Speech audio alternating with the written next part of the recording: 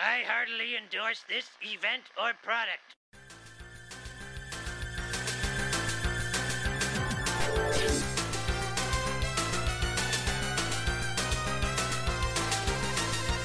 Hoi hoi everybody! Hello! Welcome to the Talking Simpsons live show.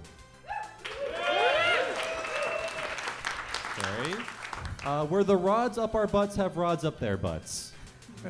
And I am one of your hosts, the hair-combing dream haver Bob Mackey, who's here with me today.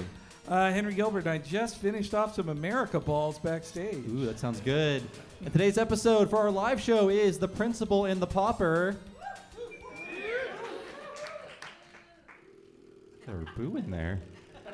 Principal Skinner? Up yours, children. Excellent. But unfortunately, our reign of terror is over because the hosts of the competing Simpsons podcasts are here. Allie Gertz and Julia Prescott of Everything's Coming Up Simpsons. Please come out from some side of the stage. Oh, no! Two of us will be unmasked and killed on stage tonight. There can only be one. This is like podcast Highlander. We're going to watch two murders. Oh. Hi, guys. Thanks. Hello. Oh, thank you so much. So usually we do a day on Simpsons history, and this episode aired on September 28th, 1997. Henry, what happened on this mythical day in railroad history? Oh my God! Oh, boy, Bobby. The underrated film Ice Storm is seen in theaters by me, my mom, and a few other people. The book Cold Mountain sits atop the New York Times bestsellers list, and America enjoys the first of 5 glorious weeks of the Tony Danza Show. Oh. Number one, Just people. 5 weeks? Yes, yeah, they made 13 episodes, only aired 5. They're lost to time. People don't want to hear about a storm right now, Henry. I'd prefer, I don't know, would you prefer a rainstorm to an ice storm? Which would you want? I prefer Tony Danza. If it was raining men and all the men were Tony Danza. Was America ready for an Italian on TV? Not yet. Okay, I didn't think so. Not unless he's counterbalanced by a white woman. And who's the boss? Well, yeah, so this week's episode is the controversial Principal and the Pauper. A very beloved and famous episode, I think. Yes, we all love it. The least memorable name of all time. That's true. It's That's like true. such a boring title. It's the Armin Tanzarian episode. That's Yeah. how Yes. everyone knows it. And I guess we should poll people in the audience. We want to find out who in the audience does not like this episode. By a round of applause. I thought you were Now going to that say, you've who done- does not like The Simpsons? There's Whoa. a Family Guy show across the street that has your name on it. But by a round of applause, does anyone not like this episode? It's pretty hated. And yet you're here tonight. I That's appreciate- what makes Allie, you one guys. of them was your boyfriend. And that's why I think he's cool. Yeah. Well, I appreciate the openness to admit that you didn't like it. I mean, all 4 of us up here like it, I think. I don't see this as ruining the show or a jump the shark kind of moment. I think for a lot of us here, like, if you were a little kid when this came out, it was just like, yeah, I love The Simpsons. I'm just so happy to be watching cartoons instead of doing homework. So for me, it was like it took until we talked about it on our podcast that our guest, when we discussed it. We talked about this episode first Yeah. on our Everything's podcast. Coming Up Simpsons Thank did you it so first. We should start Everything's Coming Up Simpsons did it. But when we talked about it, I honestly felt like such an imposter in terms of being a fan because I was kind of surprised to learn how controversial this episode was. Like, I knew that the Frank Grimes one was controversial. I knew that the Australia episode was controversial. But it kind of took me a second to realize, like, oh, people hate it, and they have good reason to. They totally, even Harry Shearer said, like, this is kind of a diss to the fans. Right, right. Harry Shearer being grumpy about the Simpsons episode? This is news to me. Well, I don't know if you guys have heard this, but once upon a time, people on the internet were angry about media and the people who made it. It was a rare period in history that's never happened again, but if you were not online in 1997, this episode was hated on the Simpsons news group Alt TV Simpsons. And for this live show, I have pulled 2 reviews that were the most negative from that news group. So posted in September of 97. I have eliminated the names because these people are probably in jail now. So, or dead from prison murder. So, first review was Ken Keeler, I hate you. By the way, Ken Keeler is the writer of this episode. So, Ken Keeler, I hate you. This episode is certainly a waste of tape. That was a popular saying in the 90s, a waste of tape. Abandoning all continuity and destroying a great supporting character in exchange for a few cheap laughs? I'm sorry, that might have worked on The Critic, but if you haven't noticed, this ain't The Critic, pal. Whoa! The only solace is that this appears to be Keeler's final episode. Well, Mr. Keeler, with this episode, you have earned yourself the most welcome exit since Jennifer Crittenden. F. Oh! First they let a woman write for The Simpsons, and now this Keeler guy? I can't believe Harry Shearer said that. Yeah, it was his alt account, but yes.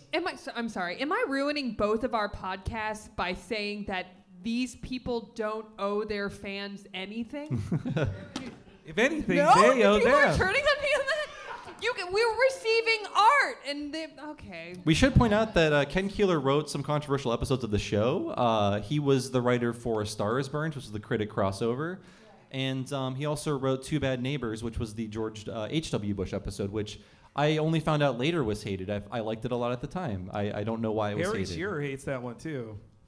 Harry Shearer sucks. Is that the only Henry? We're trying to get him as a guest. Are those the only notes you have on whether or not Harry What if Shearer that was- hates What? it? I have a separate wiki called Harry Shearer Hates, and it's just all that. It's a long, long wiki. I do have one more review from this era. There's a lot of them, but this is my second final one. So again, the name has been omitted. You can visit their grave later. But someone needs to tie Ken Keeler to a chair and have him trained out of town. Ooh. This episode is extremely unnecessary, and to me, proves the writers are running fresh out of ideas. I'm sick of these revelations with characters. I mean, it was bad enough that we were expected to believe Ned is a walking emotional time bomb. And now this? What's cooked up for season 10? Bart was switched at birth with Rex, in parentheses, the actor in Lisa's class. Smithers is really a woman? F. And negative reviews for this episode is what I'm saying. Wow. I like how that guy started his review with a sincere pitch for his Simpsons spec script, where one of the people in Springfield gets tied to a train and carted on. Thank you. I'll take whatever applause I can get. Whoa! Thank you. I do think they're right. Like, I completely agree with anyone who hates this episode, and it's not just because I'm wishy-washy, but it's like, it's like, I truly get it. It's an FU to the fans because it's saying, like, this whole, season or series, as you've known it, has been a lie, and what a prank, but it's funny, so who cares? Like, that, I think, ultimately is the rule. If it makes you laugh, who cares? I'm going to be devil's advocate maybe for the whole podcast tonight and say that this is, well, they wrap it up at the end, but this is a bottle episode that is almost non-canon. Oh, yeah. And so I feel like it I don't know, it to me as this like individual, like preserved, like you can pluck it from the Simpsons run, it's still great. I don't feel betrayed by it. Well, so speaking of betrayal, as we know from watching the episode, talking about this at all is punishable by death, and right. so we really George, shouldn't be everyone having in this room will be shipped off to Guantanamo Bay after this episode, yeah. after this live recording. So we're really risking our lives here to provide a nice show for the fine people of San Francisco. So we'll see how it goes. Yeah. Thank you. We're true heroes on stage tonight. I did want to point out, I think like for Henry and I, at least this is a very personal episode because we're going through the series in order. We've been doing it for 4 years. And I think people believe like after the show is over, Henry and I will turn to sand and the Patreon will shut down and their bank accounts will be full again. I think sincerely, and we'll just both walk into the ocean after this live recording. It's just understood that, like, yeah, this is the episode that ruins the series, right? And you guys can't go after this, which is wrong and a lie. We'll never stop, at least for the next 15 years until we get to the current season. Boy, that's going to be tough. But wow. No, I think I was not offended by this episode then. I liked it fine. It wasn't even my favorite, though. But it was only when I really started engaging with the Simpsons fandom. I was a mega Simpsons fan, but I didn't engage with the internet fandom. It was just me and my brother quoting it to each other all the time. So then in the early 2000s, when I finally go online and see that this is marked as like, this is where it all started to go wrong kind of thing, it's just, it's an arbitrary point, I think, for a lot of fans. I think this episode is so of a piece of like 5 other ones that Bill and Joss did that it's no more destructive than those. And it's like, I think really if this had come if this wasn't at the start of a season, people wouldn't have been that mad about it either. And it really can't be that bad if it completely inspired Don Draper's backstory, because it's truly exactly 100% like note for note the Matthew same Weiner thing. really owes them a check. Probably Rip a lot off of other people artist. too. Well, we've had those reviews, but what about the reviews of a popular Instagram fast food reviewer? Oh, perhaps the famous Bill Oakley? Yes, yeah. Guys, it's time for a special update on this episode from. This is a world exclusive. It is one of the showrunners of this episode, Bill Oakley. Hey, it's Bill Oakley, and I'm here at McDonald's to get a McRib and talk to you about the Principal and the Pauper. He's such a dork. Hello, McDonald's. Like a ready? Yes, I'd like a McRib, please. Hold on just a second.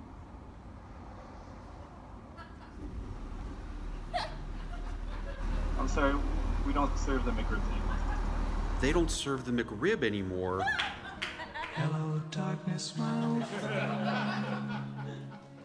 I've come to talk with you again. Because a vision softly creeping left its seeds while I was sleeping. So this episode was inspired by the film The Return of Martin Guerre, which was a award-winning film from 1983 about a man, Frenchman, who returns home from war and the family isn't really sure whether it's him. Similar story to this episode.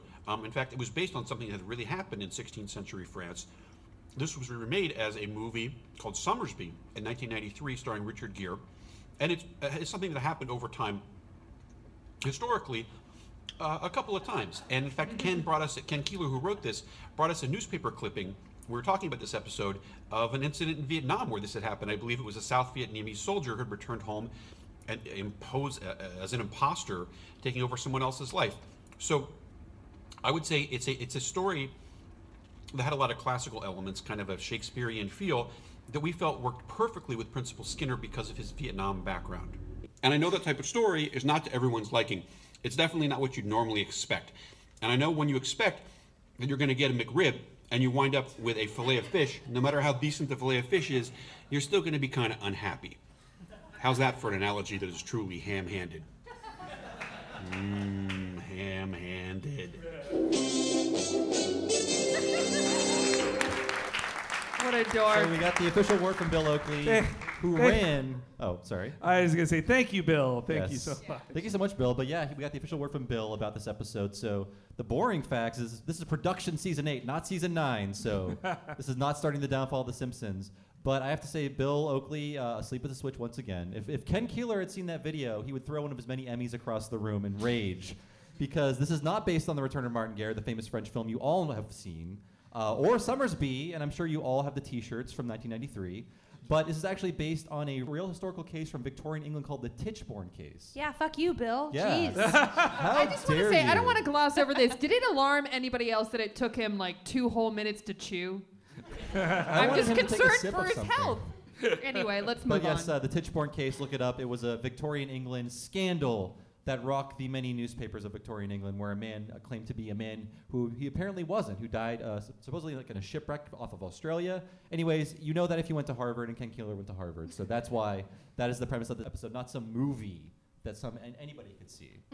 Ken Keeler is very specific like that. He wants people to know Yeah. that it came from a much deeper source than just a Richard Gere film. I just know because I watched the commentary, he seems sincerely angry that people thought this was a Summersby episode. He gets kind of mad at Bill and Josh a couple times on that commentary, I feel like, yeah.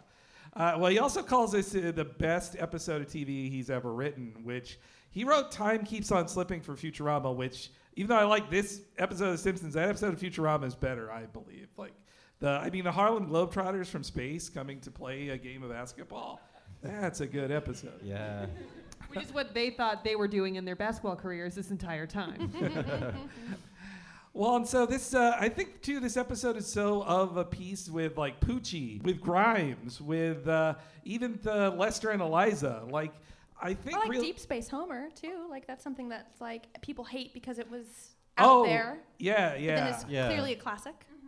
But like Bill and Josh, their whole time they were just like fighting against sitcom tropes. They were kind of pushing the edges of the universe all the time. When they introduced Poochie / Roy in that episode, you're also just supposed to accept Roy lived with the Simpsons for 1 week and now he's gone. Just the same as you're supposed to just shrug and be like, well, Armin Tamzarian doesn't exist anymore. We don't talk about him.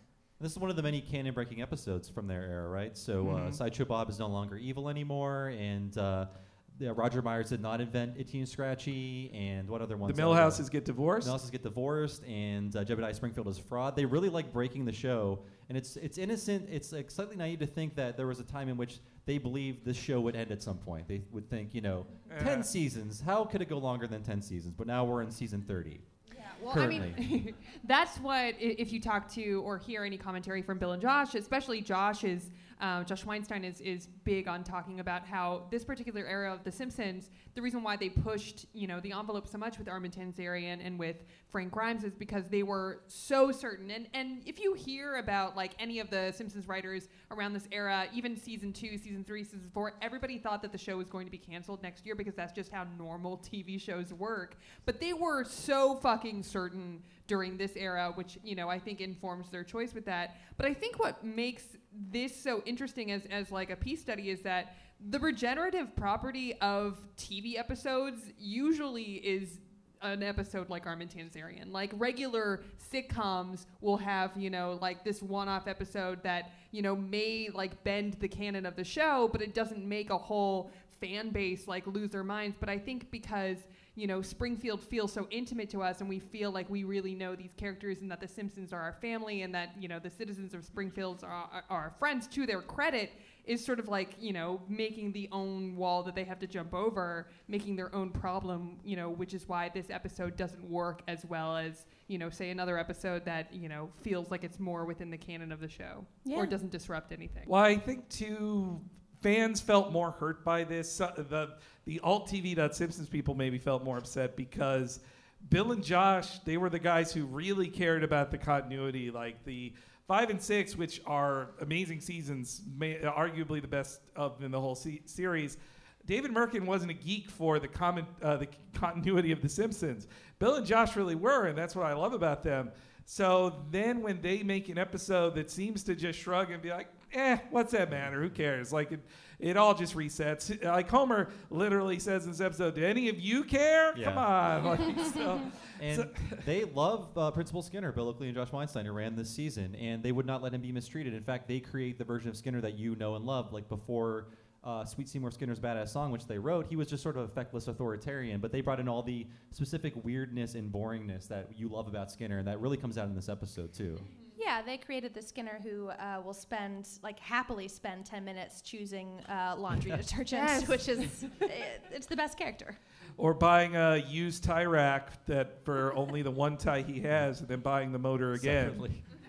But there's sort of a high-level meta layer of this episode that was not really made clear in the execution, in that this episode is about people reacting poorly to a change in a TV show. And in this episode, the Springfielders who are upset with Skinner being an imposter, that's supposed to be you. So Ken Keeler wrote this predicting the outcome, and there's a built-in criticism of the outcome in this episode. But according to him, there were certain scenes cut out and certain lines were changed that don't make that intent clear, that this is an episode about TV. I think it's just 5% less clear than it would have been in Poochie. In Poochie, it's so obvious it's about the show. They draw themselves into the show. When Lisa changes the channel, the TV goes off. It's broadcast very heavily that this is about The Simpsons. But in this one, there's just enough of a remove that you just think it's is this just about Skinner? And I think, too, that this really reminds me of You Only Move Twice also, because in both those cases, which we did with you guys, but in You Only Move Twice, they really thought they were tricking people into thinking they're not in Springfield anymore. We're starting the season by moving them away. And I think their intention might have been could we convince people that we really did replace Skinner on the show, and every episode onward is going to star Martin Sheen playing Seymour Skinner from now on. But I don't think it really fooled anybody of that either. It's going to go back to normal because it's a sitcom. Whether Judge Snyder shows up or not, everything resets.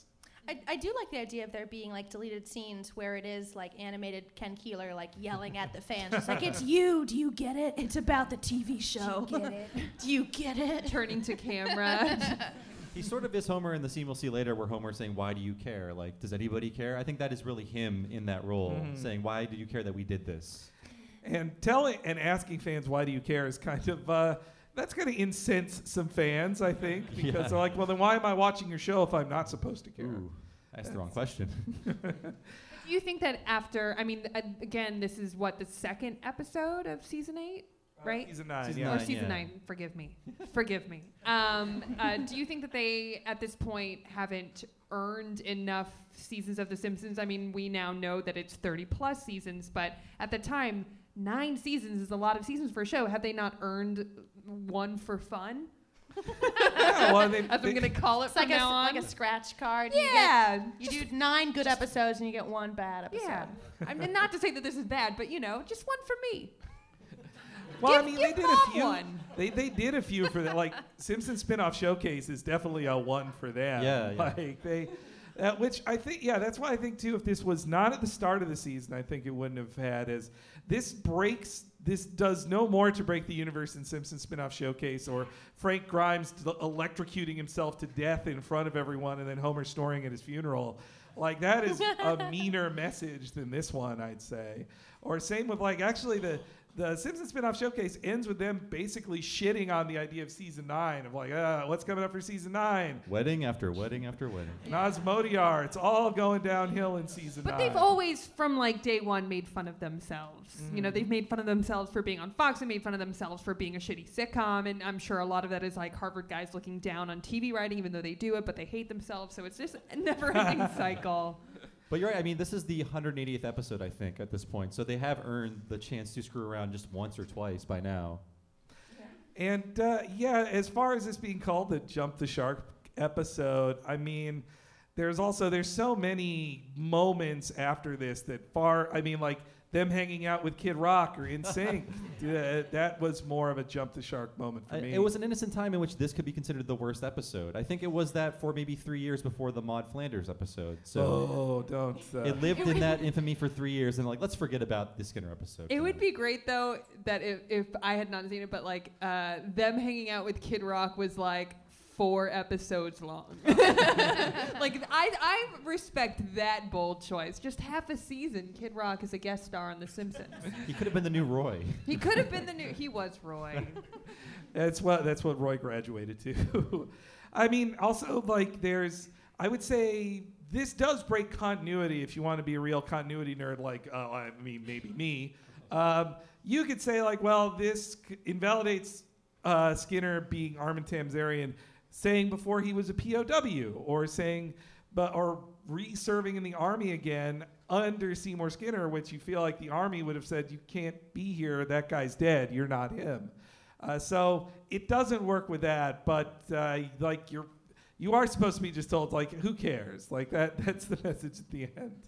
I was more annoyed when they said Ned Flanders was 60, because that really did not fit with his. Yeah, that ain't right. Well, I think, too, another thing that made people turn on this one or feel okay to call this a Jump the Shark moment is that producers on the show have been open about not liking this episode. Like, Matt Groening in multiple interviews has said this is a low point for the show, an episode he regrets. Harry Shearer, like we said, not a fan. Also, in the Mike Scully produced seasons, they called this one of the most nonsensical plots in Behind the Laughter. This was marked as a low point, this moment. And Al Jean in season 14 on the episode iDobot, they reference it in a negative way of Lisa saying that after Snowball 2 has died a bunch of times, we're just going to call the new Snowball 2 Snowball 2. And if you're mad about that, remember Armin Tamzarian. Like, so. Yeah, they kind of use it as a punching bag. Yeah, no, this is seen, I mean, it's just an overall rejection of like Bill and Josh's legacy a little bit that I'm not a fan of. You know, I don't like that. I do like the idea of Al Jean being like, the problem with Apu. What about the problem with Armin? Is that why everyone was mad at him on Twitter? Yeah. That makes sense. Let's talk about Armin some more. Let's move away from that Apu stuff. We're having fun tonight, right? No, yes, yeah.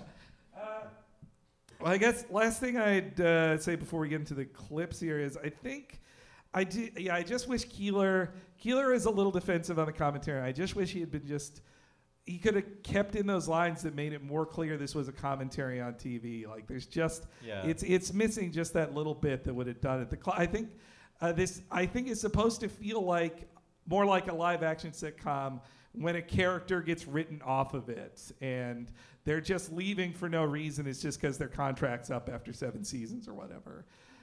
And it makes it I like that commentary. It just should have been a little more clear, I think. Yeah, that's a really good point because it's such a bad trope. Like I think like Tobey Maguire went to Africa at the end of that '70s show, right? Like he went to a different. Oh, you mean continent. Topher Grace? Topher Grace. I was like, whoa, wait a minute. Tobey Maguire might be Spider-Man. They were both in a Spider-Man. And then I'm trying to think of other Blue's Clues. It was just Joe or Steve went to college, and it was just who knows what was happening. He was a man. And I think on Family Matters. On Family Matters, kids just disappeared. There was one less child suddenly.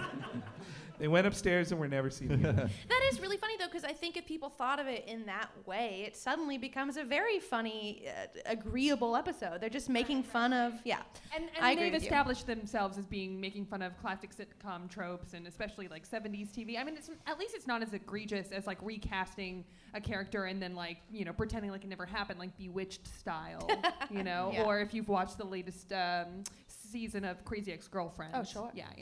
Oh, sure, yeah. But I mean, you're allowed to hate this episode. I personally frown upon it, upon you hating it, of course. But I think so much has happened in the past 22 years that I think we can look at it now isolated as a funny, good experiment. I think. Yeah. And if you didn't like it, the show didn't like it either, and they immediately retracted everything they did in this episode. So you win anyways. Marge made out with Lady Gaga. There have been worse, crazier things that happened on The Simpsons. I'm always going to be on the side of it's hard to write. Yeah. Not a full excuse, but it's hard. But I still think that, I mean, we get Armin's copy of Swank in this episode. How could you possibly be upset? There are multiple meme-worthy jokes in this one that I think get overlooked by the Simpsons shitposting community because it's in Principal and the Pauper. Actually, in this first clip here, we're going to see one of my favorite lines that I wish became the next Cromulent.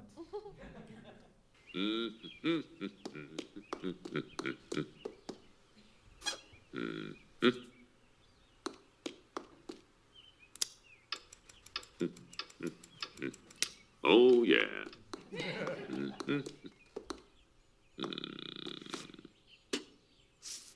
I have it going on.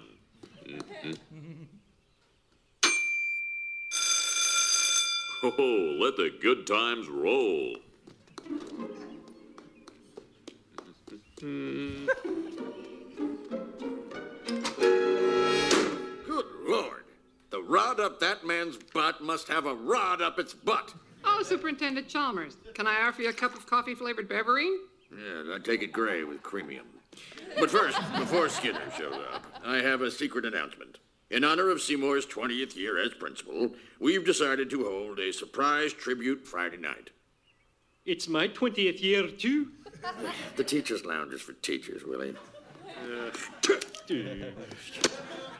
So Beverine and Creamium, it's in the same league as Malk and Brown and Water. I fucking love when they take shots at public schools. Yeah. It's funny because they're underfunded. But Beverine, that's such a funny name. It's like Ovaltine, but for coffee. Well, what I really love is that you get it in such a confident line read from Superintendent Chalmers too. Yeah, take it away. It's just something that you get the sense that he's asked this all the time, and I love a hyper-specific of a word that they invented said normal language. It's just, it's a spicy meatball.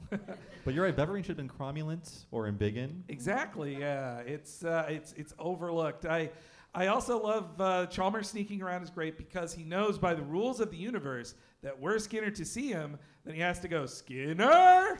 So he must be hidden until he wants to be seen by Skinner. I think we were talking about this before the show, and that this is the most Chalmers per minute. I think so. In any episode. Every act, he's in every act. He's always hovering around the new Skinner. It's just so much Chalmers is happening. I'm a fan.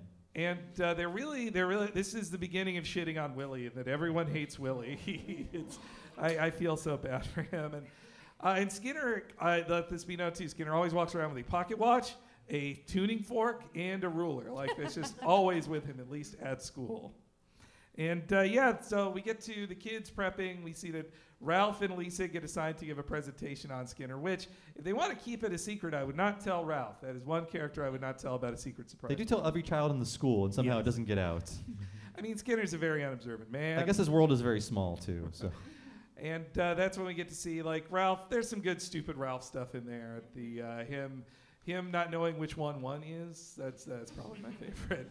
And you also get, you see Bart prepping for it, too, with him just putting dog food together. Now, a few episodes earlier in the K-9 Mutiny, Homer tries to make Bart eat dog food, and yet the tables have turned now.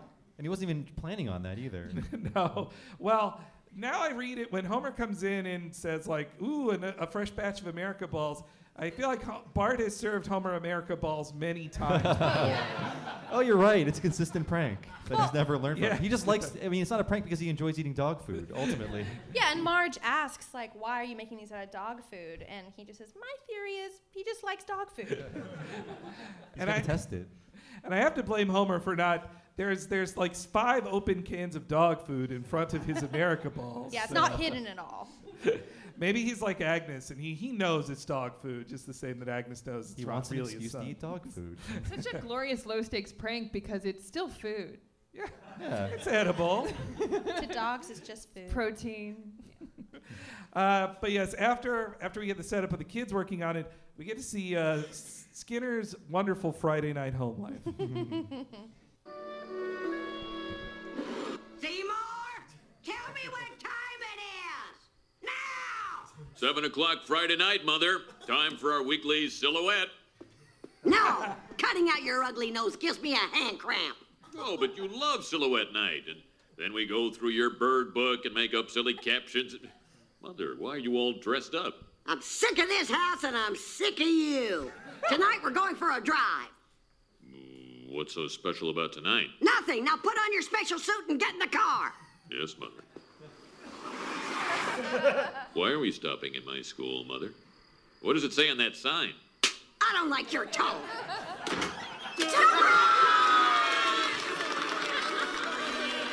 Happy anniversary, son. Oh, Mother. You are still the master of deception. I surely am. It's funny, in this ruse designed to ultimately honor Skinner, she gets to be much more abusive. It gives her the license to be even more abusive. Fucking love this bitch. She's like dialed up to 11 in this. It must have been just so fun to act it and write it for her. I love that as the show progressed, she became like such a mean character, and I think you really see it in like the twisted world of Marge Simpson. Like all of the women in Simpson in this. My name is Agnes. Yeah. It means lamb of God. Yeah, exactly. I think it's such a good choice, and it fits so well with the Skinner that we know now. But it's sweet that she's being abusive to aid her son's surprise. I feel like the surprise is like an accessory to the abuse. I feel. She was introduced as a sweet old lady who gets her ass exploded by a cherry bomb. In Maybe Bart that's the what Genius. turned her. I think we had that. That's sort of like Joker-style origin story. Yeah, she calls him Spanky, which she never called him Spanky again after that first appearance in Crepes of Wrath, I believe. Okay, we Crepes of get Wrath, it. Yeah. All right. You're nerds. You've done a podcast. Hey, we gotta prove it. That's what they paid money for this. Silhouette Night is so funny, which you guys can see the wonderful Nina Matsumoto art there incorporates the silhouette into it. You can buy them. Yes, we do have the poster out front if you guys would like one for yourselves. And yes, the Silhouette Night, I wonder if is every wall in their house plaster with it? Because if they make 52 a year, Maybe they sell them. Maybe it's a nice little side hustle. She could sell it in the church rec center where she sells other things. That's right. Or at least like force them on people. If I found out that like the elementary school principal like made silhouettes with his mom every Friday night at 7, I'd probably buy them. That's like very charming or funny depending on what type of principal it is. And then cut to your episode of Marie Kondo and you open up a closet. Thank you, goodbye. Thank you, goodbye. Wake them up. 100 wake them up. times. And then Agnes is proud of being the master of deception too. That's the title she wears with honor. And they all just start Also, you know what? She tells him to wear a special suit, and he just wears his regular outfit. That's his only suit. But doesn't that say everything that to him that is special? Yeah, I think it's very sweet. Also, that sign gag is fantastic, but it also pays off plot-wise in like a couple minutes. So I really like that about it too. So we get to see Lisa and Ralph presenting and giving you like the minor facts you need to know about Skinner. Like if you're a new viewer, you need to know he's a Vietnam vet. So this is them quickly expressing it and putting a hard date of 1966 on it, which would make Skinner in his 70s now, I think. Yeah. Or close to 80. I just like Ralph's perspective on this principal. He's an old man who lives at the school. And I love how he relishes the fact that he was dirty. And I feel like in the Scully years, they did a lot more of the kids host award show kind of thing. Yeah. Like, that's some cute. Rugrats style humor, we call it. Yeah, but now you're making it sound bad. And then they sing. I'm sorry, is Rugrats polarizing? Oh.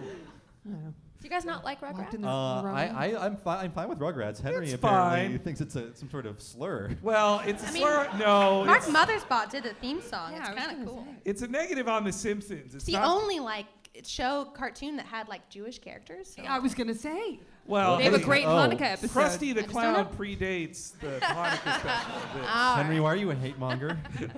No, please. I'm sorry. Hey, why don't we play a clip instead?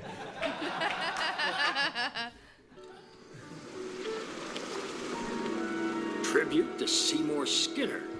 Pull over, driver. Now, I know the school normally serves cake only on Thursdays, and I'm also well aware that today is Friday.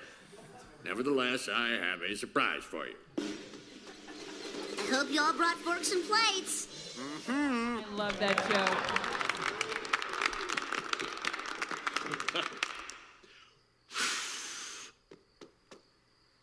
Oh, what the? An enjoyment buzzer. Oh, thank you. What a wonderful night to share with the people and the town that I love. I have never been happier or prouder to be Seymour Skinner. You're not Seymour Skinner. Skinner? Skinner? I'm Skinner. Seymour? Oh! Mother! She's my mother. Will someone remove that crazy man, please? No, he's not crazy. It's true. I'm an imposter. That man is the real Seymour Skinner.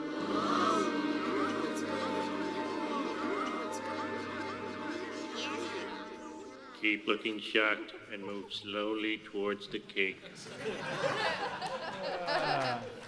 He's used well in this episode. The light dusting of Homer. Well, yeah, I mean, one of the things that Bill and Josh have talked about is that when they do have episodes about other characters, they always have to like shoehorn like the Simpsons family into it, and it's always really funny to see like how are they going to make it work? And of course, it's food. Like, of course, America balls and cake are the way that you get Homer back in. Yeah, The Simpsons are this is the most hands-off The Simpsons are, I think, in any of the Bill and Josh ones where it's focused on a separate character until the end when The Simpsons, like, they are the person who drives him back to town and forces Skinner back. Yeah. But I think it's better than A Milhouse Divided, in which that episode was about Milhouse's parents until the third act, when it's like, no, it's about The Simpsons now. Care about these characters instead. I think they are showing a little more self-control in that. No, people will watch this entire episode about Skinner. They've done it before. And the enjoyment buzzer. No one calls it that. That's so great. Bart mugging to the audience. Just like and then Chalmers has to, like, he needs to let people know that this isn't Thursday, but we still have cake. Like, he And knows ruining it the would be surprise. chaos otherwise. and also that. So the arrival of Skinner, played by Martin Sheen, who I should have had the anti-death jingle here for him. Right. But He's still hanging in there? Nah, he's fine. Yeah. He's fine. You've been known from Mass Effect 2, of course, his famous role. He sat down a lot in that game. In this episode, though, I love his design because it looks just enough like Armin Tamzarian that if he had been gone for 6 years and Armin came back, you'd be like, you look kind of like him. Sure, I don't have photographs. It's the 60s. Sure, yeah. And that it also really reminds me of Larry Burns in He's a Stranger Who Arrives to Town, who this basically looks like Martin Sheen if you put prosthesis on his face to look more like Skinner. Just like Larry Burns is basically Rodney Dangerfield with Mr. Burns' nose. So this is the pre-West Wing era for Martin Sheen. So he's known more for Spawn than he is for playing the president. It really happened. Yeah. Oh yes, he was Tony Twist. You no wait. You don't care. I failed. I'm embarrassed. I failed at my comic book trivia. It's Spawn knowledge. Be proud of yourself. I would have loved the Grace and Frankie era Martin Sheen making an appearance on The Simpsons. They can bring it back. Like, what if they did an episode where Sergeant Seymour Skinner came back to town and they had to like kill him or something? No, that's a bad pitch. I take that back. Well, they have to fill a 2-season episode order, so you better run, not walk. And I think the animation gets overlooked a lot in this one too because it's such a controversial episode. But Stephen D. Moore and his team did a really great job of like every crowd is filled with specific to school or parent characters. Like the staging is really cool too. Like when he does the confession, his face is facing away from the camera. You Yeah. see everyone's shocked faces. You don't see his shame, and you just get to take in the shocked faces, and it makes the arrival on Homer all the funnier because you just see this real shock at it. So the next scene here is it's a bit of a long clip, but we have to know every detail. Even don't get bored like Bart does in this too, but you need every detail of his arrival in Vietnam. Now let's clear this up. Who exactly are you? Sergeant Seymour Skinner, U.S. Army. It's true. I was in his platoon. But they said you were killed on that scouting mission. No, just captured. It's kind of a funny story, really. After 5 years in a secret POW camp, I was sold to China for slave labor. And since '77, I've been making sneakers at gunpoint in a sweatshop in Wuhan. That's not a funny story.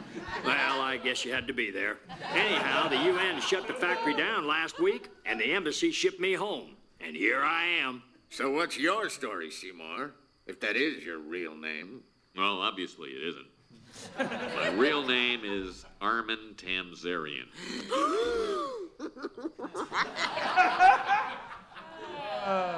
There's a secret history to Armin Tamzarian, right? Yes, yeah. It was a clean. So Ken Keeler got in a car accident on his first day living in L.A., and his claims adjuster's name was Armin Tamzarian, and that name stuck with him forever. And they then, when it came to this episode, they're like, "Oh, that'd be a funny name." And later, he would end up being like an attorney who worked with Bill and Josh, so they got to know him. But when the episode aired, he didn't know, Armin Tamzarian didn't know he was in it. And I believe in television production, that's kind of a sticky situation when you have a very specific character named after a person in real life who could sue, especially a guy who is a lawyer as well. But apparently he was very agreeable about it, just like, oh, that's weird. And they, on the commentary, they're even like, Fox might just cut this because it's just legally dicey enough. But they didn't cut that, even though there are a lot of telltale silences in this episode's commentary. A lot of silence. Yeah, I don't know if Armin would have been happier later after everyone hated this episode and that name became like a curse word online for Simpsons fans.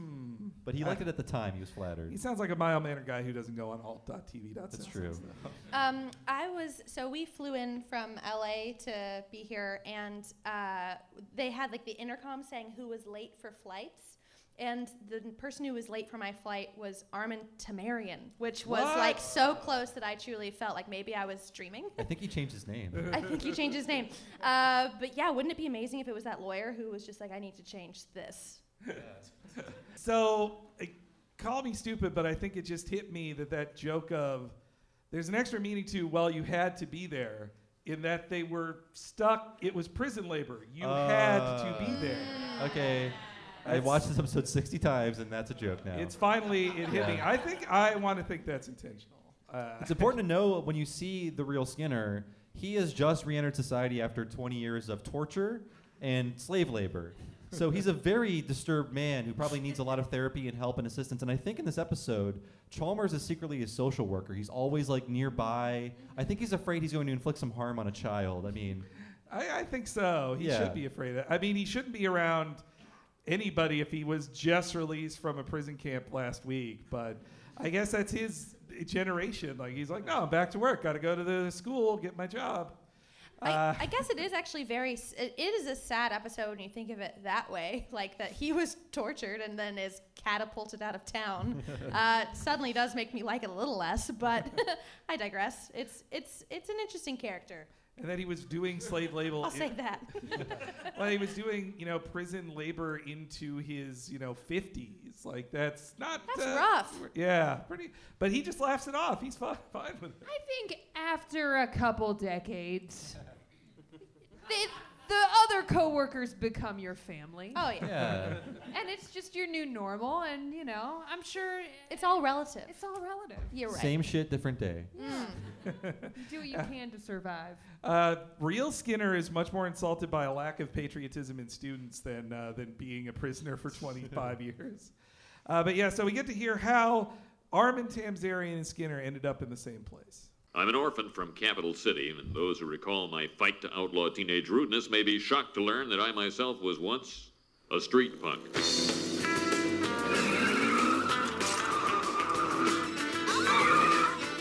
Oh yeah, the way I was headed, it was just a matter of time before I wound up in front of a judge.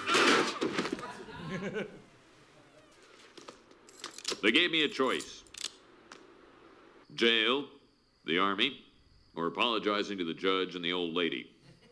Of course, if I'd known there was a war going on, I probably would have apologized.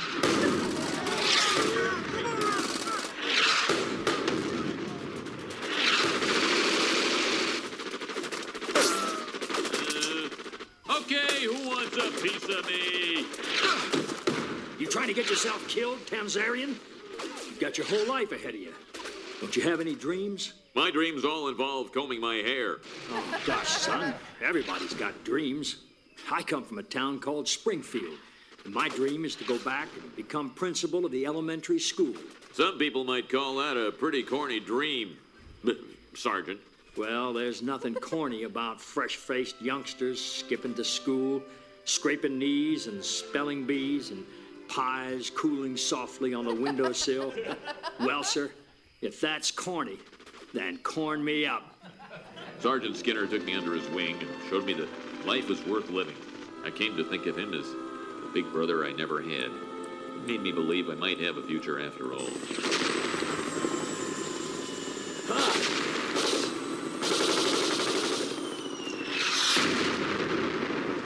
And when they told us he was missing, presumed dead, my future died once again. My life lost all meaning. Come on, get to the part where you steal his identity. I'm trying to explain how emotionally fragile I was. Oh, it's one of those stories. We were talking about things that did become memes. I really enjoy Corn Me Up. Corn Me Up should Corn absolutely. Me Up. Yeah, when you leave here tonight, find a way to sneak Corn Me Up in the conversation. Whisper it into your lover's ear. I also want to say that whole scene between, I'm just going to say the two Skinners, feels to me like a deleted scene from Waiting for Guffman in such a great way. That sounds like a pretty corny dream. Like, it just, it makes me feel good. That's the corniness that Skinner aspired to emulate. Like, when you see that real Skinner is that earnest and corny, that's what Armin is like, yeah, that's what I should do. And it flies by so fast, but it's actually a very informing character moment to know that Skinner is an orphan. He never had a family, parents, anything. And so, I mean, that's also probably why he's accepted. When he thinks a mother's love is screaming at you and slapping you in the face, I wonder if that's partially from his upbringing as well. It's very sweet and sad. So when you see real Skinner's dreams of what being a principal is, I think that's also why he gets so angry later in the episode, because his dreams are being portrayed by real children. Confronted with the reality of awful children. Do you think it's possible that lawyer character is has the same likeness as the real Armin Tamzarian? It seemed interesting that they chose a lawyer/judge. It'd be funnier if he looked like a blue-haired lawyer. That would be very funny. And And also, I think that Bart's reaction is what they feared the children watching the show would be like. Like, get on with this, guys. Yeah, Come on. they can't put too many jokes in a episode where they're trying to evoke emotions. I mean, there's a few good jokes in that flashback, but they have to keep it semi-serious to get you invested. So Bart is like the little kid wanting more jokes. And though there's an overall joke to that corny scene of all happening on an active battlefield while they're all being shot at, and that's pretty scary. But and the action, oh my God, the action in this episode from Stephen D. Moore and the animation team, like the motorcycle skidding scene, just has so much like energy to it. And the reveal of the soldiers with just 3 flashes, and the fourth one they're all revealed. It's very beautiful. Yeah, it's not a joke about Vietnam. It's just like, this is scary. War sucks. Like, and so after Skinner is assumed dead, we now get to see the first real meeting between Armin and Agnes. Sergeant Skinner meant the world to me, and I felt it was my duty to deliver the grim news to his mother.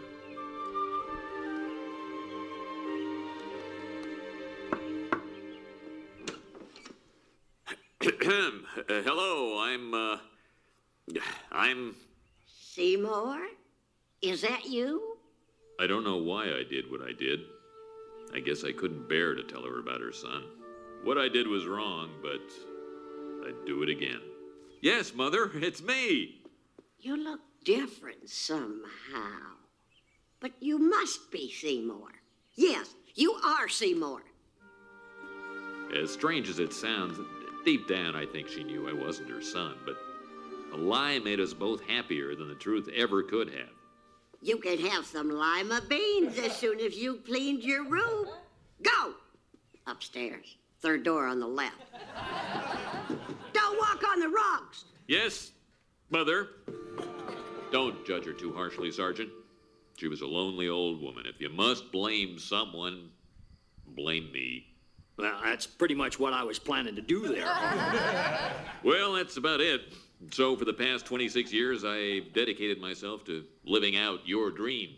I didn't dream anything about an aqua suit or a lavender shirt, but you did take care of Mom.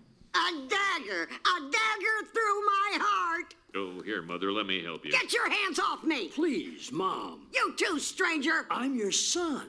I have no son. Look, lady, you obviously have at least one son. No, I have one stranger and one fraud. Take it easy, Mom. I said back off. You better do as she says. She's quick with a hat pin. Well, I suppose I'll have to find a hotel. I won't hear of it. Tonight, you can sleep on the floor of your office. So I think the real Skinner is very much like a real person in this world, sort of like Frank Grimes, right? Or Chalmers, in that he is pointing out the weirdness of this world, and that Skinner's suit is bizarre. It's a very season 1 of The Simpsons design, where if you look at all the other men in suits in that scene, they all have normal colored suits, but Skinner's suit is the most bizarre colors to have on a character. It's a special suit. Yeah, it is his one suit. I never questioned that color palette until real Skinner does on him. Like a lavender shirt and an aqua suit is and kind a of salmon-colored tie. Yeah, Really, he skipped the tie. it's pretty cool. If I saw someone dressed like that before, obviously thinking like you look like Skinner, I'd be like, what a bold, brave man. Well, I mean, as we see in Stark Raving Dad, like Homer wears a pink shirt and it becomes the, How dare you? How Whose dare phone was you. that? I was going to roll into the secret of how The Simpsons ends, and now I don't think. Well, she's Never out. mind, I'm out. Okay, so Agnes knew all along he was not her son. I mean, you can only see a folded flag and assume so much. Right. And so I think that also makes their kind of Norman Bates psycho interaction even weirder, that it is like kind of a sort of consensual sub-dom relationship between the two of them. Don't do that. There's What? no reason to What? do this. I don't need these buzzwords in the algorithm with my name.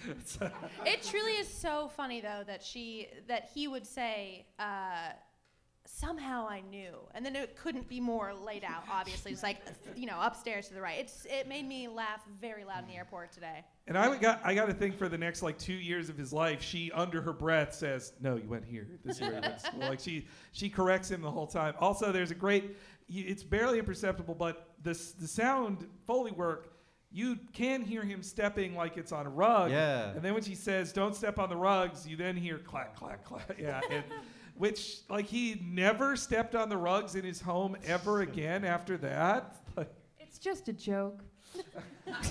Oh, come on now. There was a really great Twitter thread that went viral that I'm sure everyone in this room participated in, which was just what is your favorite line read of The Simpsons? And there should definitely be a very a new one of obscure line reads, because I love how she emphasizes you could have some lima beans. It's just what? Who says it like that? Agnes My favorite is when they see Tony Bennett in Capital City. They go, "Oh, it's Tony Bennett," and he goes, "Hey, good to see you." It blew. I thought that there was a distinct reason why he said that. It was just how he said it that day. Anyway. I think mine is yes. Yes. I think, if I have to pick one right now, I think Frank Grimes is "Wah! Wah!" That's pretty good. That's not understated at all. That's actually quite overstated. That's because you do the best impression of it. Thank you. I also love the movement of Skinner thinks that Chalmers finally being nice to him and offering to let him stay at his house, and just the way he just looks down at the floor after Chalmers insists he sleep in his it's almost like he's commanding him to, he's in jail. He's like, "No, you have to stay here. You can't leave your office." He just because Chalmers tells him to, he sleeps there, even though he could just go to a hotel. Yeah, or Edna's. But he does sleep on the floor. I don't think that it's malicious in any way. I think that it's just a really fun classic misdirect. "Oh, come on, we can't. You sleep here." I don't think that there's any more. But may I just say, Ralph was right, and he is an old man who sleeps at the school. Wow. Oh, the prophecy came true. So Lisa was wrong the entire time. Yeah, Lisa's dumb. And Ralph was dirty.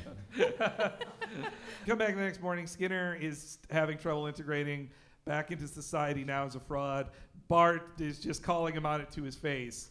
And then we get, this scene feels to me like the sequel to Billy and the Clonosaurus. Yeah. So, should I sign my original name? Just put an X, then call yourself whatever the hell you want. Well, no, there's no need for profanity. My name may have changed, but I'm still the same man I was last week. Not to us, you're not. How would you feel if you suddenly found out Ned Flanders was an imposter?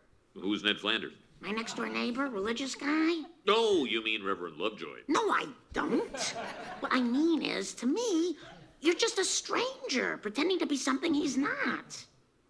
I'm sorry, but that's just how I feel. No, don't apologize. It's time I stopped pretending. I've called this assembly to announce my retirement, effective as of the end of this sentence. This sentence I'm speaking. Right now. Period. I wrongfully usurped Sergeant Skinner's position, and I suggest you consider him to replace me. Thank you. Well, now, I don't know. Skinner, do you know anything about being a principal? Well, it's been my lifelong ambition. And if a man pretending to be me could do it, well, then logically, the real me must be far more qualified. Good enough. Armin Tamzarian's reign of terror is over. Now let us welcome our new Principal Skinner, Principal Seymour Skinner. Him.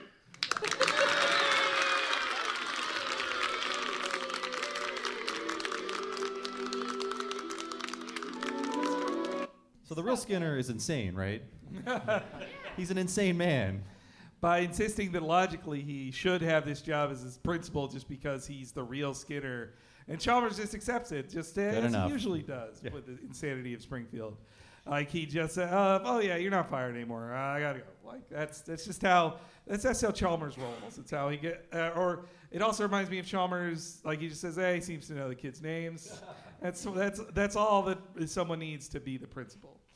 With the Billy and the Clonosaurus reference, I really love anytime that Apu is just so frustrated with the other characters. But something that Julia and I always love is when we're reminded that not everyone in Springfield knows who one another is. Like, it makes, because like that is kind of a trope that they're making fun of, that every single person in the world or the universe of whatever sitcom knows each other. I love that they don't know each other, but then that you actually see Flanders like in the front row of this. Like, he should know who Flanders is. He's in every single background. And all the characters mentioned are played by Harry Shearer, too. Which was Flanders lovely. And Reverend Lovejoy. And Ned briefly replaced Skinner as principal of the school, too. Though it reminds me of Ned not knowing who Lenny is. And Yes. just Right. Sure, yeah, you I mean, even Homer needs help with who Lenny and Carl are.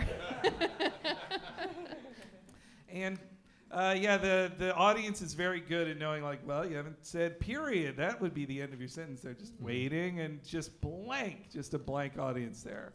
And I really like the shot of the two Skinners standing next to Chalmers too. Like, it's a nice symmetry to it. I like that. Skinner walks away. He's off the show now forever. It's done. And that his first. He has to say goodbye to his family or his people who aren't his family anymore. Yes, and there's it's not in the clip here, but the Radio Shack Battery Club. That is a very funny thing. You lived a good life. He talks fairly highly of his trip to upstate New York, and has somehow got $10 Canadian. He didn't cross the border, but he got $10 Canadian in upstate New York. Well, and clearly that was why he brought up Albany expressions and steamed hams. He remembered his trip to upstate New York.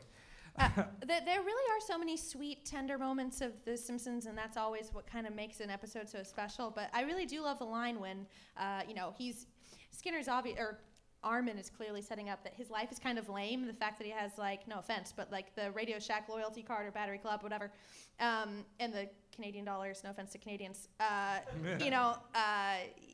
he gets the response back of, like, you lived a good life, and he responds back like, it's your life, I just kept it warm for you. And it that's a really good tugged line. at my heartstrings. I also really like, I mean, obviously this is a cartoon comedy, so we don't need to get into like the mishmash of like paperwork with like the IRS to transfer an identity. But I do love the choice of these sort of petty, arbitrary things being all that divides you between being the person to your left. You know what I mean? Yeah. Like, all I need to do is, circa this era, give you my Blockbuster card and the keys to my car, and now you're Julia.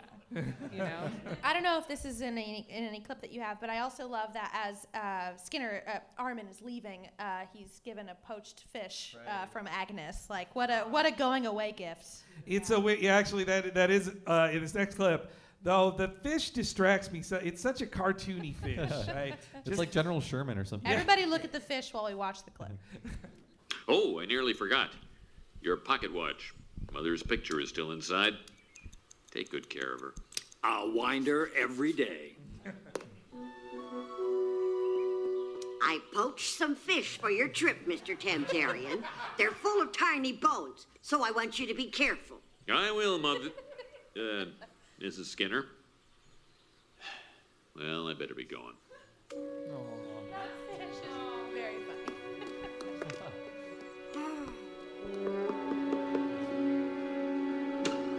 Good evening, Edna. I know we were planning to see a film tonight, but instead I'm leaving town forever. No, please. I don't care what you've done. You're still a decent, honorable man. That's the kind of talk that makes me want to marry you. Oh. But instead, I'm leaving town forever. Goodbye. Oh, man. That's so cruel. I challenge anyone who's single to use that line when it's just not really working out. Oh, God. I think that might be the meanest line to fans, though, that they recognize what the normal response would be, but that wouldn't continue the plot in the direction they want, so he just has to say, like, instead, I'm leaving town forever. He's really playing by the rules of the story. He knows the story it's being told, I think. Yes, yeah. You're saying you would prefer him to instantly marry Edna Krabappel on the spot? I think it is a fake out, right? He should start a new life with her. Like, now he's Armin again. Like, now he's free of Agnes. Why not marry Edna? Like, she's down for it. it makes me think of the line later, which I'm sorry to step on, when Edna says to real Skinner, just like, you haven't spoken to women in a long time, have you? And he just says, are you asking me out? Yeah, does he think he's resuming that relationship as well now that he's Skinner? That's true.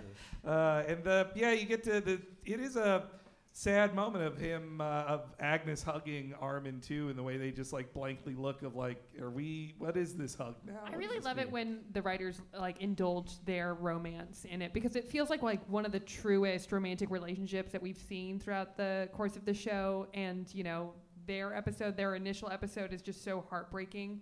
But I also, going back earlier in the clip, I want to touch on how the eyes, particularly of Agnes Skinner and Armin Tanzarian, are animated when they do that side hug, that they kind of like bug out in a lifeless, depressed way. Like the animators are just like pulling all of these details from all these different angles to really tell like a really, really dense, story that has all these details that just make you feel all these emotions. And that's all while the fish had his eyes bugged out a lot.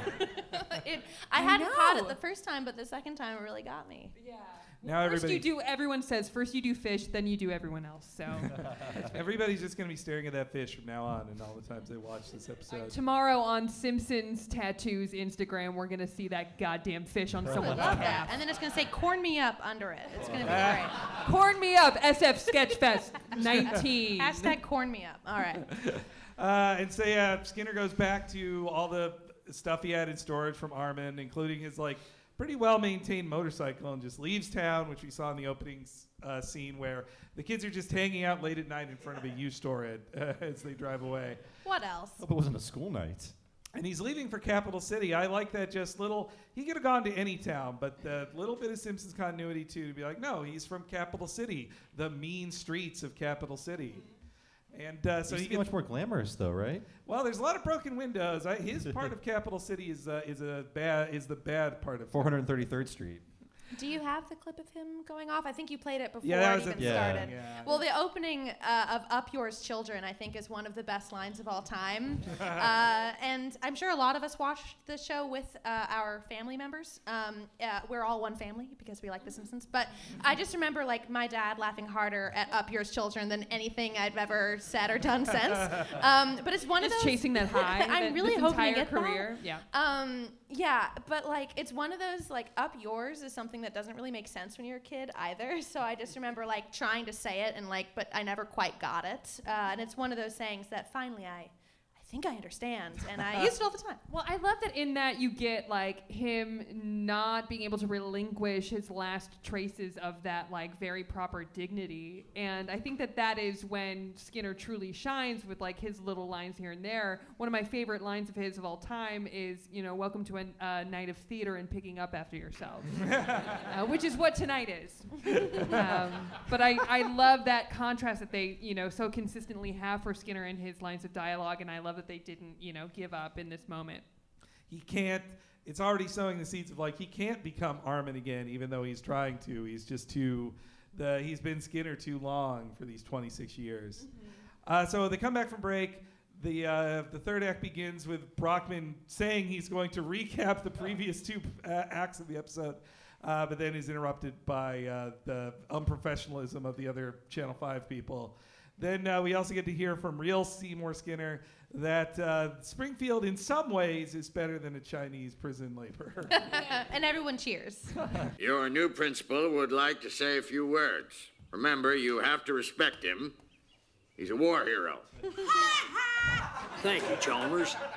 You know where I come from, there's no better way to get acquainted than by reciting the Pledge of Allegiance together. Why don't you lead us, son? Hey, America, you're so fine. You're so fine, you blow my mind. America. Well, that's very concise, but it's an insult to everything I suffered for. Now take a seat, Junior, and listen to someone who gave their youth in service of their country. Mrs. Crabapple, the pledge, please. You haven't dealt with women for a long time, have you, Sergeant? Are you asking me out? 433rd Street, my old neighborhood.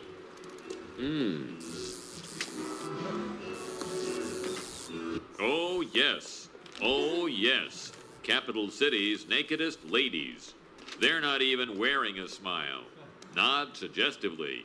Yes, 6, count 'em. 6 gorgeous ladies just dying for your leers and catcalls. Yowza, yowza. So Mrs. Crabapple is Mrs. a Crab. important I've been moment calling in her the Crandall. show. Yeah. After 9 years, they reveal what the joke is behind her name. I love it. It's another of those season 1 jokes that was like funny in the first episode, and then they were just stuck with it for 9 more years. I feel that whole scene is a very Frank Grimesy, a grimy scene to me, because it's him failing to be a character on a sitcom. He's supposed to be funny or have a funny reply to Bart, and stays like, "You've insulted me. Like, how dare you?" One thing that's knowing how you feel about Rugrats, I'm not sure how you feel about Rocco's Modern Oh, Life. we're fans. Oh my God, I love Rocco's Modern. Well, Rocco's Modern Life ended in '96, and this was '97. There's an episode where he takes a job as like a sexy phone call operator, and he goes, "Oh baby, oh baby, oh baby." It's very similar, and I'm not saying that Rocco did it first, because who cares? But like, it was definitely in the air at the time. Topless Nudes is a very funny name for a strip club. But also just the copy they gave him to read, like, it seems they really enjoy letting people know the women are miserable there. They're like, they don't smile. They are awaiting your catcalls. They're just dying for your catcalls. I just remembered a memory of when this episode first came out. I remember watching it as a kid, and that scene, and like really the whole neighborhood of Capital City, I didn't register when I watched it as being this like really gross, decrepit place. I remember watching it and being like, "Oh, that looks like the neighborhood around my dad's divorce apartment," and being like, "Aw." like a warm feeling. Did he sleep in a racing car? He slept in a racing car. Don't feel bad for me. I've gone to therapy. Not a bed, just a racing car? just Okay, a wow. racing car. One line that we skipped over just very briefly is just because they had to, again, plug the Simpsons family in a lot. You see the family watching the news story, and there's just the moment of stench blossoms, which I think is something that also needs to kind of get into the vernacular. That and scum drops. Scum drops. Candy is the scum drops. Flowers are stench blossoms. Or crapweeds. That's the closest I think to Ken Keeler's vision of this episode of them. They are the audience saying, "I don't like this new Skinner," and everybody else says, "I like him better than the old Skinner." It's the fans reacting to Ted McGinley say on Happy Days. And there's still time to get scum drops from the lobby. You have about half an hour left, so buy some scum drops. But before you do, watch this next clip where we see how Skinner is really not working out with his mom. For some reason, this 55-year-old man doesn't want to be bossed around by his mother. Oh, Seymour, it's 7:30. Where were you? A bar, Mom.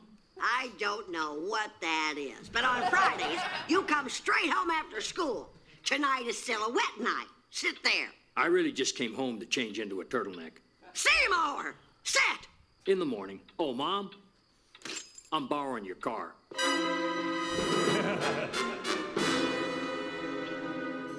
He's a bad boy. I think he spends a lot of nights in bars. I think just to in get over it. In a sensible turtleneck. Turtlenecks, that's a nighttime wear, not at the daytime in the bar. And so that's when Agnes realizes she wants that weenie back. Like that, her and Edna both miss that weenie. While Marge is like, "Well, look, this other guy's just as much of a weenie as them." But like, no, he's their weenie. He was our weenie. He's a wiener in different ways. And this. Right in this episode is one of the best like visual gags in the show's history. I just love this whole sequence here. Okay, once more.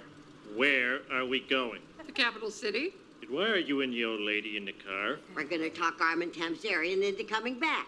And why is Marge here? I came up with the idea. And why am I here? Because the streets of Capital City are no place for 3 unescorted ladies. And why are the kids here? Because we couldn't find Grandpa to sit for them. And why is Grandpa here? Because Jasper didn't want to come by himself. Fair enough. Hello, beautiful. In your dreams. We'll see about that.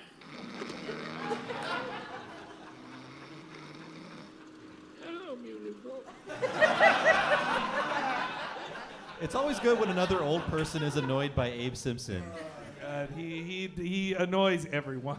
Well, it actually is a good reminder that it's not just that everyone hates old people. It's just everyone hates Abe.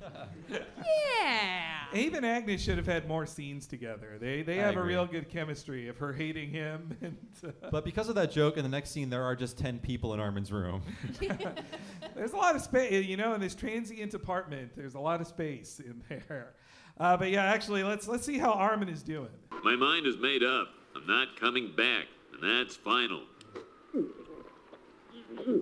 Oh, Seymour. And I'm not Seymour. My name is Armin. This is Armin's apartment, Armin's liquor, Armin's copy of Swank, Armin's frozen peas. Can I see your copy of Swank, Armin? Yes, you can. This is Armin's life, and maybe it's not perfect, but at least I'm back where I belong.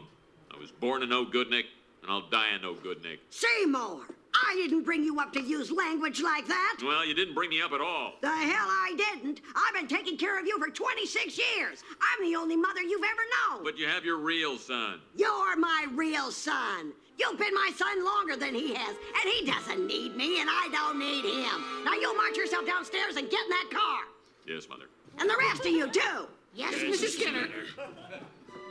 Do you guys remember if this is like the point in the series where the animation was being sent and the people who it was being sent to drew the pupils too large every time? I think we're past that. Oh, was maybe yeah, season 5. Because I thought that was like 4 or 5. Yeah, but then you're right about in that. this episode, like, pupils are crazy. Like they're I like all. 'em. I love. Okay, so if you guys don't know this, like there have been times within the series that the pupils have been unintentionally large because. I don't remember where it was sent, but the people who were doing it thought it was cuter, and they wanted to make The Simpsons look cuter, which is funny because that's kind of not like what they're going for. But In Korea somewhere. probably, and so it's funny because it ends up with like a very different looking and therefore acting like Homer. Because like if his eyes are suddenly big, it's kind of like, oh, he made a mistake, as opposed to like when he's strangling Bart, it's like, oh, that's cute, as opposed to like how it normally is, which is like, oh, that's abuse. But like I feel like, especially when we zoomed in on like Agnes's eyes earlier, like those pupils were huge, and you know that's the type of things that people talk about when they have 2 Simpsons podcasts side by side. Eye size is very important to us. I would double all their pupil sizes. I think they're cuter that way. They are cuter. Matt Groening is too much of a control freak on The Simpsons eye size. But I also love how comfortable Homer is reading pornography in front of his kids. His children, yes. He's really embracing that low-class lifestyle. I mean, that's low-tier porn. You have to go to certain truck stops to find Swank. That's all they sell in his neck of the woods, is Swank. Even the Wikipedia article for Swank is outdated. I can't find current information about Swank. Oh, no. I didn't. So Swank is a real thing. It's real. Or it was real. This happens so often where like I think maybe a lot of people that are kids watching it like maybe don't realize that some of the things aren't Simpsons inventions. Swank is one, but I truly didn't know that MacGyver was a real thing. Like I thought that they made that up, but I'm dumb. Oh, yeah. So it's time. They're running out of time in this episode. They have to jam Skinner back into things and make everything right. And Homer has the effectiveness of just the sledgehammer to the situation here. Everybody look! Armin Tamzarian's back! And he's gonna take over the school again! Now, hold on. Armin Tamzarian is an unsavory character who played us all for chumps. All right. So he's a fraud. I don't care. His mom doesn't care. Do any of you care? You all seem to be forgetting that I am Seymour Skinner. This is where I belong. You can't ask me to disappear just because you like some other guy better. I gave half my life for you people. Aren't I entitled to a little dignity? You're right, Sergeant. Well, I don't see any way out of this. Now, if you'll allow me, I think I have a solution that'll satisfy the town and let Sergeant Skinner keep his dignity. But I'm a hero! And we salute you for it. Now don't come back. We had a very different perspective on war heroes in the 90s, I think. Yes, yeah. They just point and laugh at him. I mean, It's a very pre-9/11 stance on war heroes, I think. Before Clint Eastwood was directing movies, so as you understand. Well, I think it's a commentary too on just like in the 90s, it was still felt like Vietnam, that was a war we lost. And people look down on the veterans of it. They didn't celebrate them the same as they were the greatest generation in the 90s. So I think it's a little that. Also on the commentary, they must have done it not too long after 2004 because Bill Oakley draws a direct parallel to how nobody gave a shit about John Kerry being a veteran as well. I think though Seymour Skinner should be happy that he didn't he gets ejected from the show, not murdered like Grimy. So it's not so bad. Or Rex Banner too. He was murdered as well. Yep. Yeah. There's a lot. They did not create a lot of recurring characters. Wasn't Roy murdered too? He went to live with two sexy ladies. Yeah. So wait, Sherry Bobbins, Rex Banner, Frank Grimes, they're all murdered in season 8. Yeah. Wow. Well, Disco Stew still stands tall. I don't think that Sherry Bobbins was murdered by an airplane. I think it was that pilot knew what he was doing. Oh, no. The pilot flies through geese. He murdered those geese. And I assume that Skinner was eaten by birds on that train. They just swarmed on him. They starved to death, and then we got him off of there. Well, he didn't come back. He was literally run out of town on a rail. Yeah. So here we get the finale here. This is it being as meta as it can be about how you're supposed to forget all this episode happened. I'm sorry, Seymour. It's nice you're alive, but you're just not what I'm looking for in a son. I'm glad you understand.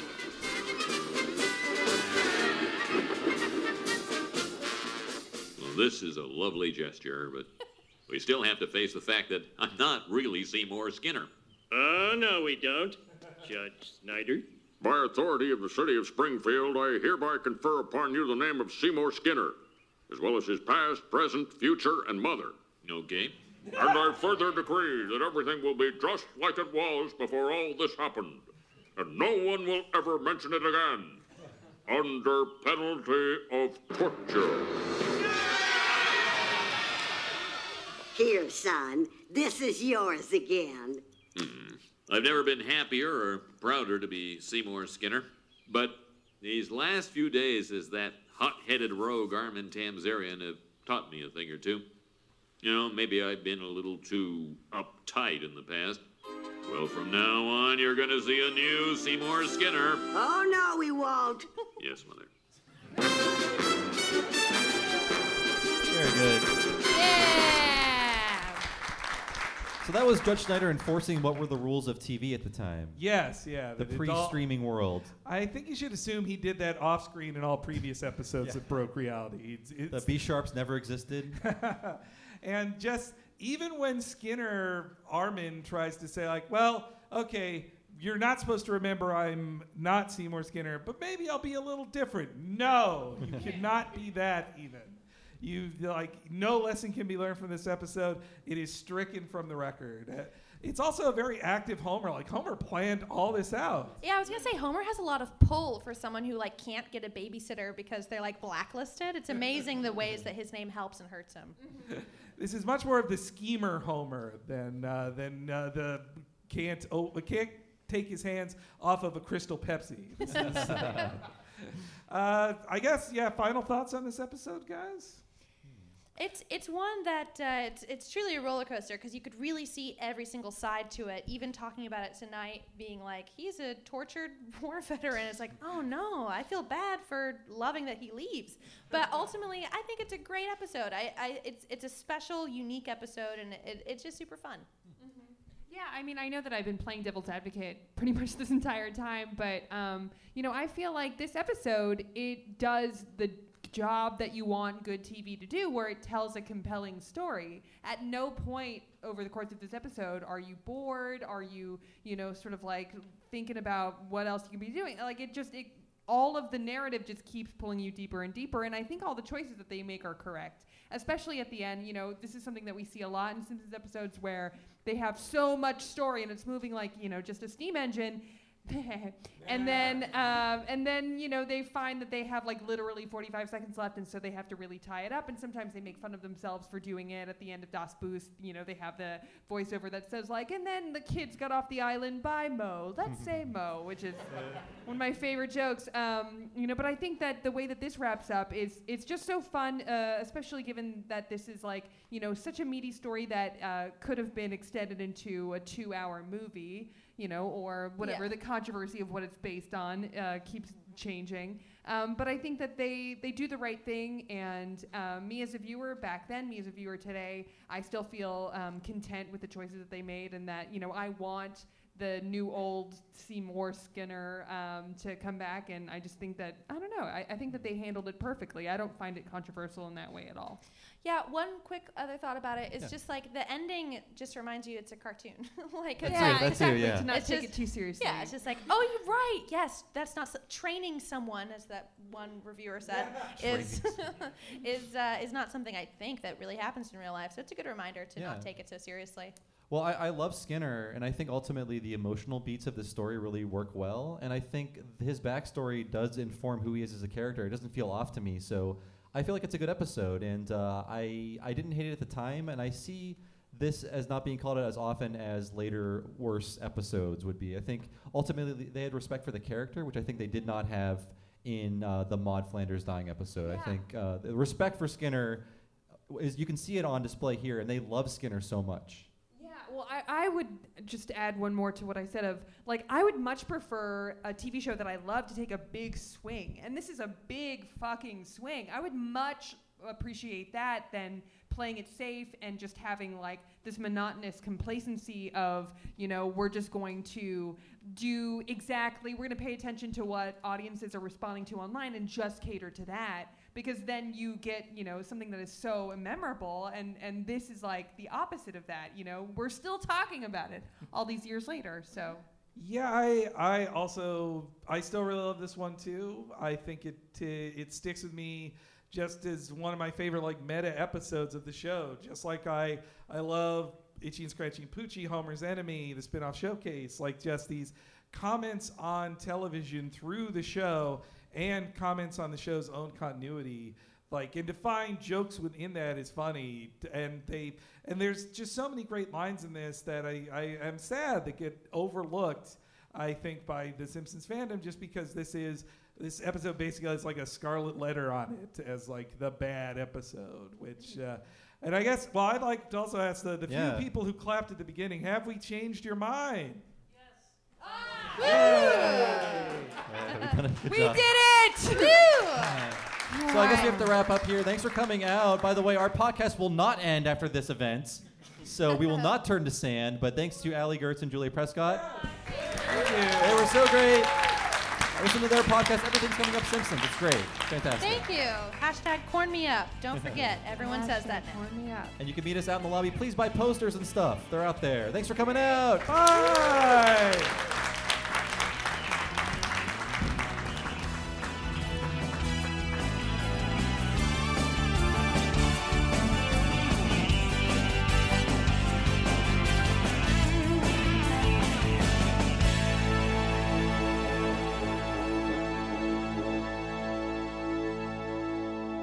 Wow, infotainment.